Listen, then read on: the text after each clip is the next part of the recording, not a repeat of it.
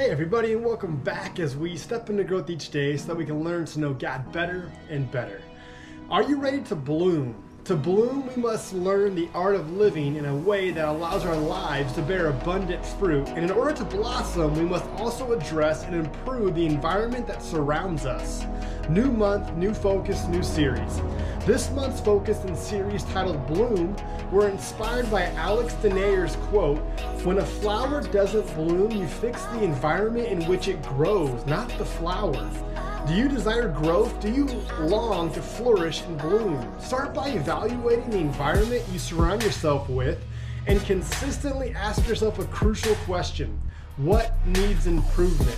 This self-reflection will pave the way for progress and help you create the conditions necessary for your own personal growth. Are you ready? Let's grow. My prayer is that God will guide us on our paths for our lives and help us to not waver from following Him. Are you ready to take that step? And remember, you're just one thought, one word, and/or one action away from a totally different life.